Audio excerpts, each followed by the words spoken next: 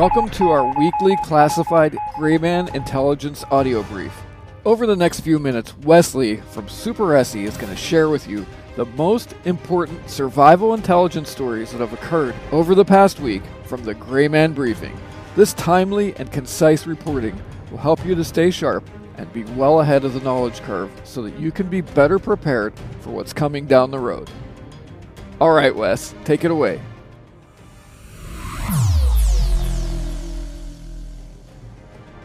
All right, thanks, David. So we'll get right into the brief. From the Grayman Briefing, this is a weekly recap of news and developments for your situational awareness, as always, with the bottom line up front.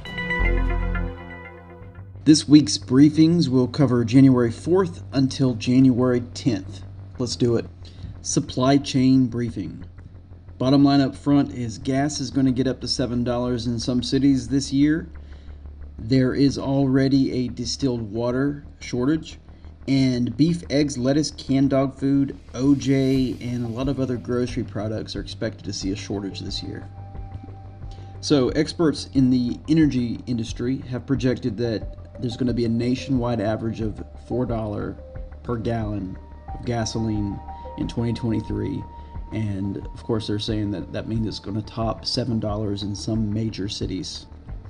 Analysts say the price increase is due in part to China's economy opening back up, with the whole COVID zero policy thing being kind of over, along with winter weather, which means increased demand, and other expected disruptions to U.S. refineries. So moving over to distilled water, there's been at least a number of isolated cases of distilled water being difficult to locate since 2017. But nothing major. It's kind of spotty in certain regions for a couple of weeks at a time. Late last year, we finally started seeing some mainstream media news outlets cover the distilled water shortages, and now through OSANT and spot check analysis, we've seen reports of empty shelves of distilled water in southwest Wisconsin, central Indiana, west Ohio, west Texas, parts of Montana, Florida, and the northern area of Minnesota. On Amazon right now, you can get a gallon of distilled water. It's still in stock, but it's $22 for 1 gallon of water. If you find it in the stores, the prices are going anywhere between $2.14 to $6.75, and we expect the prices to continue to go up. And we're expecting to see an increased number of these isolated cases of shortages of distilled water. I don't project you to not be able to get distilled water. Like, if you actually really need it, you'll be able to find it somewhere at a grocery store. Odds are it's there right now. It's just you're not seeing shelves stocked with it in a lot of places. So if you need it for your CPAP machine or baby formula, you may want to look into stocking up a little bit, or distill water yourself. Not that difficult. Look it up. It's a great piece of knowledge for your toolkit. And without getting into the kind of the why this is happening, just for your situational awareness, experts and analysts have projected there's going to be a shortage and or increase in prices in the following items, and I'll just kind of spill them out for you. Beef, champagne, lettuce, eggs, canned foods and drinks. This is everything from canned vegetables, soda, beer, dog food, fruit, Spam, chicken noodle soup, you name it. Also sunflower, palm oil, wheat products and baked goods, so things like loaf bread, whole wheat tortillas. Also corn products, corn flour, chips, cereals, anything that uses corn, and orange juice and barley. So spot check prices and stock supplies in these specific categories as the needs and availability allow. Many of these expected disruptions affect food and can be easily stored for long-term usage. Not everything you're going to be able to store up. The things we've named, like lettuce and stuff, it's just there's not a lot of these things you're not going to be able to store up in bulk quantities. So just be aware that there may be these shortages, and if some of them are necessary to your diet or for whatever other reasons, maybe your dog only eats canned food, make those precautionary steps right now. Infrastructure brief. So I can't recall if I mentioned this last week. It was right around the time we were recording the podcast, but 2 of those suspects out in Washington State that were involved in the 4 substation attacks, they've been arrested. The FBI used surveillance footage and cell phone records to identify the suspects, and they as in the FBI, has said that the motive of these 2 suspects was to disrupt power. This is quote, to disrupt power to commit a burglary at another location. And according to the Department of Energy and some OSINT analysis, it looks like there's been over 24 forms of physical attacks and 50 or more vandalisms to the electrical infrastructure in 2022.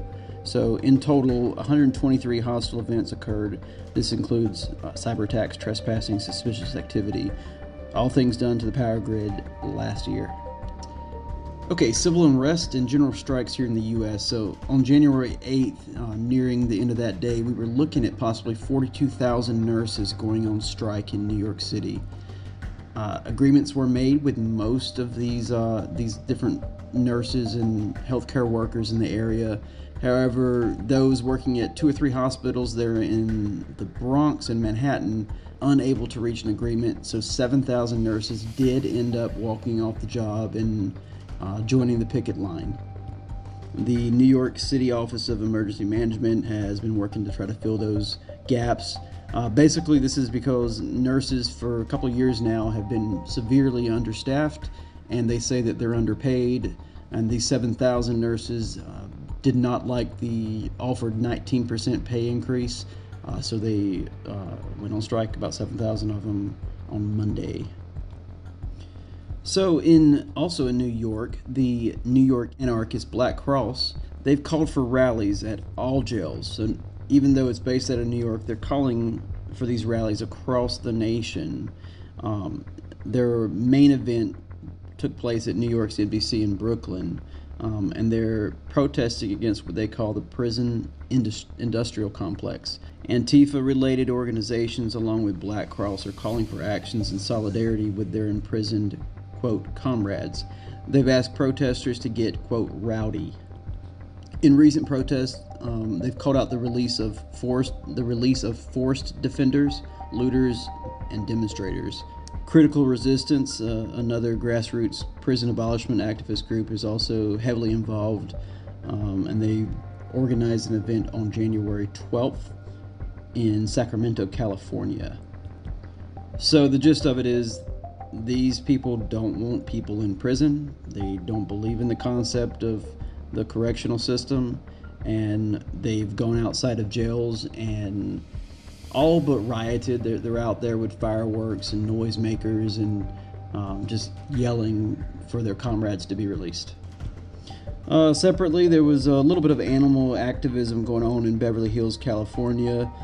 Not a whole lot of people showed up, but those that did, they blocked the entrance to a high-end fashion store that I suppose was selling furs. These protesters carry signs that said, quote, "fur kills." They chanted on loudspeakers. It looked like the police response was actually a larger number than the number of protesters that actually showed up for it. Back in New York, in Queens, Proud Boy members and Antifa militia clashed during a protest and counter-protest of a drag show story hour. So again, more protests going on related to drag shows, as the Proud Boys and a lot of decent people are against the concept of promoting this to children and inviting children into these drag events where men are half covered or not even half covered, or basically naked. So anyway, at this event, one Antifa member was arrested. There was 2 super close nearby arson events, including the burning of a vehicle. Members of Patriot Front, we'll move on. Members of Patriot Front in North Dakota, they broke into and reprogrammed some street signs, those little electronic signs on the side of the road. They put in their website address on the sign. They also vandalized with graffiti stencils a number of buildings there in North Dakota. So we recently hit the 2-year anniversary of January 6th, and there were at least 20 different anniversary rallies that were planned on that day, on January 6th of this month. The majority of these that we've seen publicly promoted, they reflect opposition to those events that happened on January 6, 2021. The rallies are composed mostly of left and far-left activists who are calling for Democrats to be elected in upcoming elections in order to avoid the what they call MAGA's attempt to organize investigations that, quote, could overturn the 2020 election. Rally organizers say that, quote, Trump and extreme Republican politicians continue to spread false claims about the 2020 election results and undermine our Constitution, and prepare to launch a sham investigation into the January 6th committee so that they can stay in power to push their unpopular agenda, end quote. So most of these anti-MAGA rallies, they were scheduled in the afternoon at various state capitals and some courthouses in a lot of different states.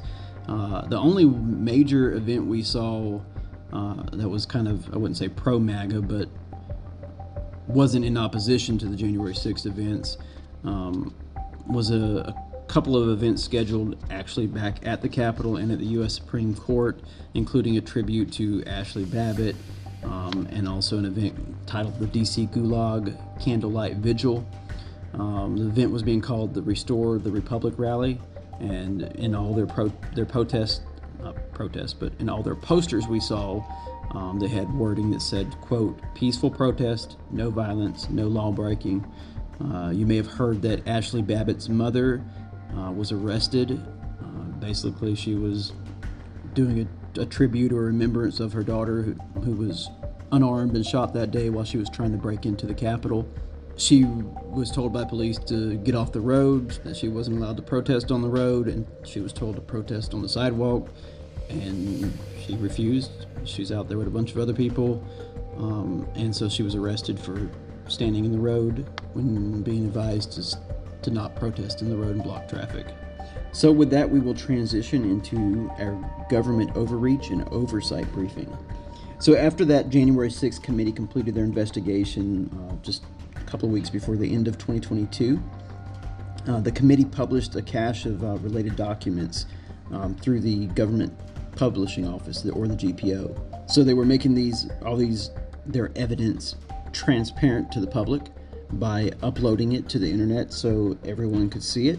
But among these documents that were uploaded was a spreadsheet, and on that spreadsheet was social security numbers to about 1,900 citizens, and these were people who they were investigating or people that were called up for testimony, but they say they, quote, inadvertently basically doxed 1,900 people that they had been looking into, and this included Texas Governor Greg Abbott, the South Carolina's governor, the former Health and Human Services Secretary, a number of judges appointed by former President Trump, including members of his presidential cabinet, a lot of his allies, and if I didn't mention it before, South Dakota's Governor Kristi Noem. So once it was found out the spreadsheet was in there, they've obviously taken that section down, so it's no longer being publicly hosted by the GPO, but all that information is already out there. So the committee just doxed 1,900 people. And House Republicans have finally picked a speaker, and the Republican majority of the House of Representatives has announced the formation of the Weaponization of Federal Government Select Committee. This is likely going to investigate a range of government agencies and entities for wrongdoing related to that investigation into January 6th and President Trump.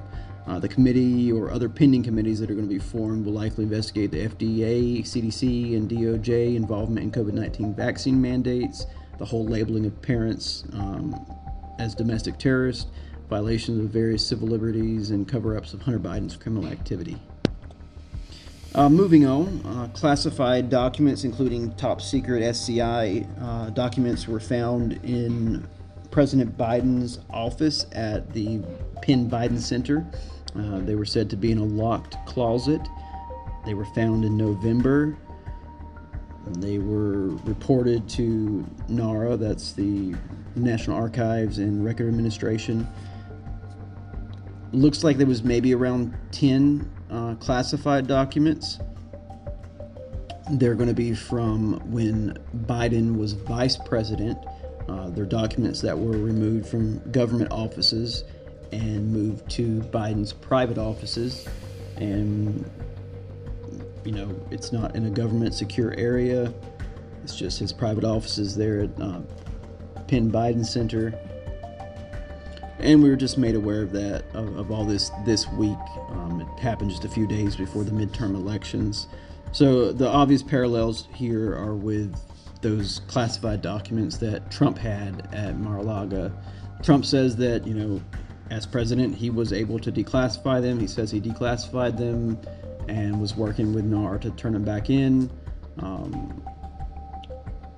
Trump actually responded to this. He said, "When is the FBI going to raid the many homes of Joe Biden, perhaps even the White House? These documents were definitely not declassified." Biden's responded, and he says that he didn't know the documents were there, and he doesn't know the content of the documents.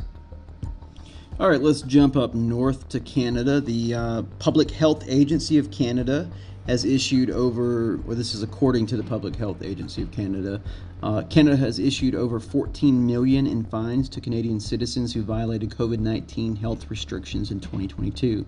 Most of these fines were primarily given to travelers who were required to follow those testing and quarantine rules, and they were dependent upon their vaccination status. So Canada tracked compliance through the public health information available on that phone app, Arrive Can.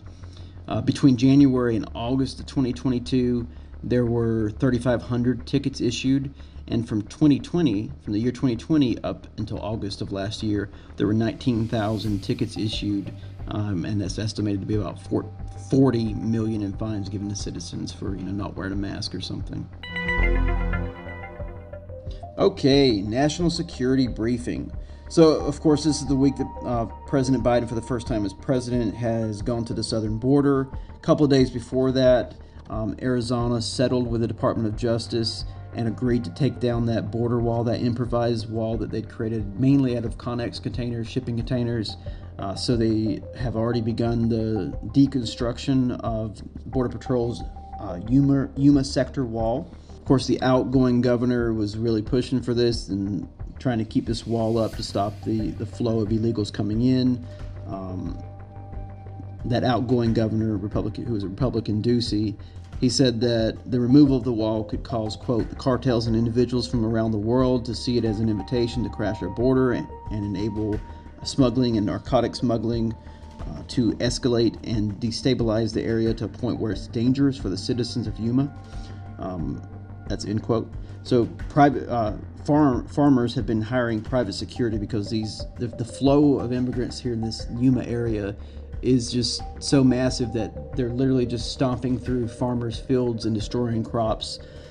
Separately, the incoming governor, Governor Hobbs, a Democrat, she called the wall a, quote, political stunt and, quote, waste of taxpayer dollars. She's also deleted all these press releases that Governor Ducey had on his website that showed, the cost of the wall, the number of immigrants coming in, all that data she's deleted off the website. And now moving on, Biden visited the border. Upon his arrival, Texas's governor hand-delivered Biden a letter, and in that letter he pointed out a 5-point plan to kind of solve the ongoing border crisis, and I'll just touch on a couple of those for you. Well, you know what, I'll summarize all 5 of them for you. So basically, in his letter he said that President Biden should, number 1, end the practice of unlawfully paroling aliens en masse. Number 2, implement the Remain in Mexico policy and retain Title 42 expulsions. Number 3, prosecute illegal entry points. So what I'm trying to say, he said prosecute those entries, those illegal entries, and also allow ICE to remove illegal immigrants. Number 4, resume construction of the border wall using already congressionally appropriated funds. And finally, he said that Biden should designate Mexican drug cartels as foreign terrorist organizations. Okay, our Second Amendment briefing. I'm just going to touch on 3 things here, a couple of state and 1 national. So let's start in New York. So New York has asked the Supreme Court to overrule lower courts and enable their gun laws that they've tried to enact. Basically, they filed an opposition brief with SCOTUS, and they've asked for relief from that stay that was issued for the preliminary injunction that blocked parts of the New York gun law. So it blocked that social media surveillance, and it blocked bans on carrying in private businesses. So the New York Attorney General has now requested that SCOTUS lift that block so that the Concealed Carry Improvement Act, all those measures can go back into effect, including those sensitive locations at churches, theaters, parks, and Times Square. And moving over to Illinois, the House has progressed a gun bill that bans magazines that carry more than 12 rounds of ammunition. It also forms an ATF strike team, and it bans gun parts that allow, that they say that allows a gun to become automatic, or in their words, an assault rifle. The bill, known as the Protect Illinois Community Act, it's going to give folks 90 days for some to basically fall in line and get rid of their magazines, and it'll give 300 days for citizens to comply with other parts of the law, or they just automatically become felons. So if you have a 20-round magazine and you don't turn it in or get rid of it in 90 days, you become a felon if this bill comes into play and is passed. And probably the biggest thing in the past week, talking on a national scale, an appeals court has struck down that ATF rule that banned bump stock. So the 5th U.S. Circuit Court of Appeals struck down the Trump-era ATF ban. Yes, Trump was behind that one. This ban came right after the mass shooting there in Las Vegas in 2017. In this new ruling, the court said that, quote, the fact remains that only one bullet is fired each time the shooter pulls the trigger, end quote, and, quote, we should feel deep discomfort at allowing an agency to define the very criminal rules it will enforce by implicit delegation. Such a delegation turns the normal construction of criminal statutes upside down, replacing the doctrine of lenity with the doctrine of severity, end quote. They further said that the National Firearms Act and Gun Control Act did not give fair warning that the possession of a non-mechanical bump stock is a crime. Basically, they said the ATF, who's going to be enforcing these, just can't make up a rule and redefine something to make it illegal. And so it's been overturned, it's been struck down. So I'm pulling this one from our Government Oversight Overreach briefing, but I wanted to end with it. So the U.S. Consumer Product Safety Commission, a federal agency, is now targeting gas stoves and ovens. They want to ban them. They say that they release methane, that they're damaging the climate and degrading indoor air quality. They further noted that the EPA and the World Health Organization say that these emissions are unhealthy and unsafe for both people and the environment. And the commissioner, Biden-appointed commissioner for the CPSC, or the Product Safety Commission, he says that, quote, any option is on the table. Products that can't be made safe can be banned. And they said that the ban is, quote, a real possibility, and that he, quote, hopes to have a regulation on the books before, end quote, what he was saying before December 2023. So yeah, they're trying to possibly ban gas stoves now. The Biden administration had urged homeowners to go electric for their cooking and heating needs. In 2021, he signed an executive order calling for 100% in carbon pollution-free electricity, or CFEs, by 2030. The infrastructure bill that was passed last year, a part of it under the U.S. Department of Energy, will award states, tribes, and territories that ban natural gas appliances with grants using a $3.1 billion fund through the Weatherization Assistance Program. A lot of cities have jumped on this to get these grants, including Los Angeles, Seattle, and New York, while a number of primarily Republican-controlled states, 20 of them, have enacted preemption laws that will block states, or that would block cities within their state from banning gas appliances. So the CPSC has said this could happen by December of this year. So just make preparations if you are reliant on it for heating and cooking. If you want to abide by the law or unable to find a workaround to keep natural gas and get propane tanks to continue your way of life. You may want to take steps right now to come up with some alternatives for staying warm and cooking food. So that's it. I will leave you with that. This is Wes from Super SE reading and commentating for the Gray Man briefing for this week. You guys take care. So before we head out of here, let us know what you think of these briefs by emailing us at help@ultimatesurvivaltips.com, or you can contact us through our website and the home base for this podcast, ultimatesurvivaltips.com. If you'd like to be even further ahead of the preparedness curve and get daily briefs from Wes delivered privately to you, Wes is giving Survival Show podcast subscribers $1 off the normal monthly subscription cost of $5. So for only $4 a month, you can get daily intelligence briefings from Wes when you go over to graymanbriefing.com and enter code GBCUST at checkout. All right, that's about it. Thanks for joining us today. Until next time, keep it simple, be positive, and stay sharp.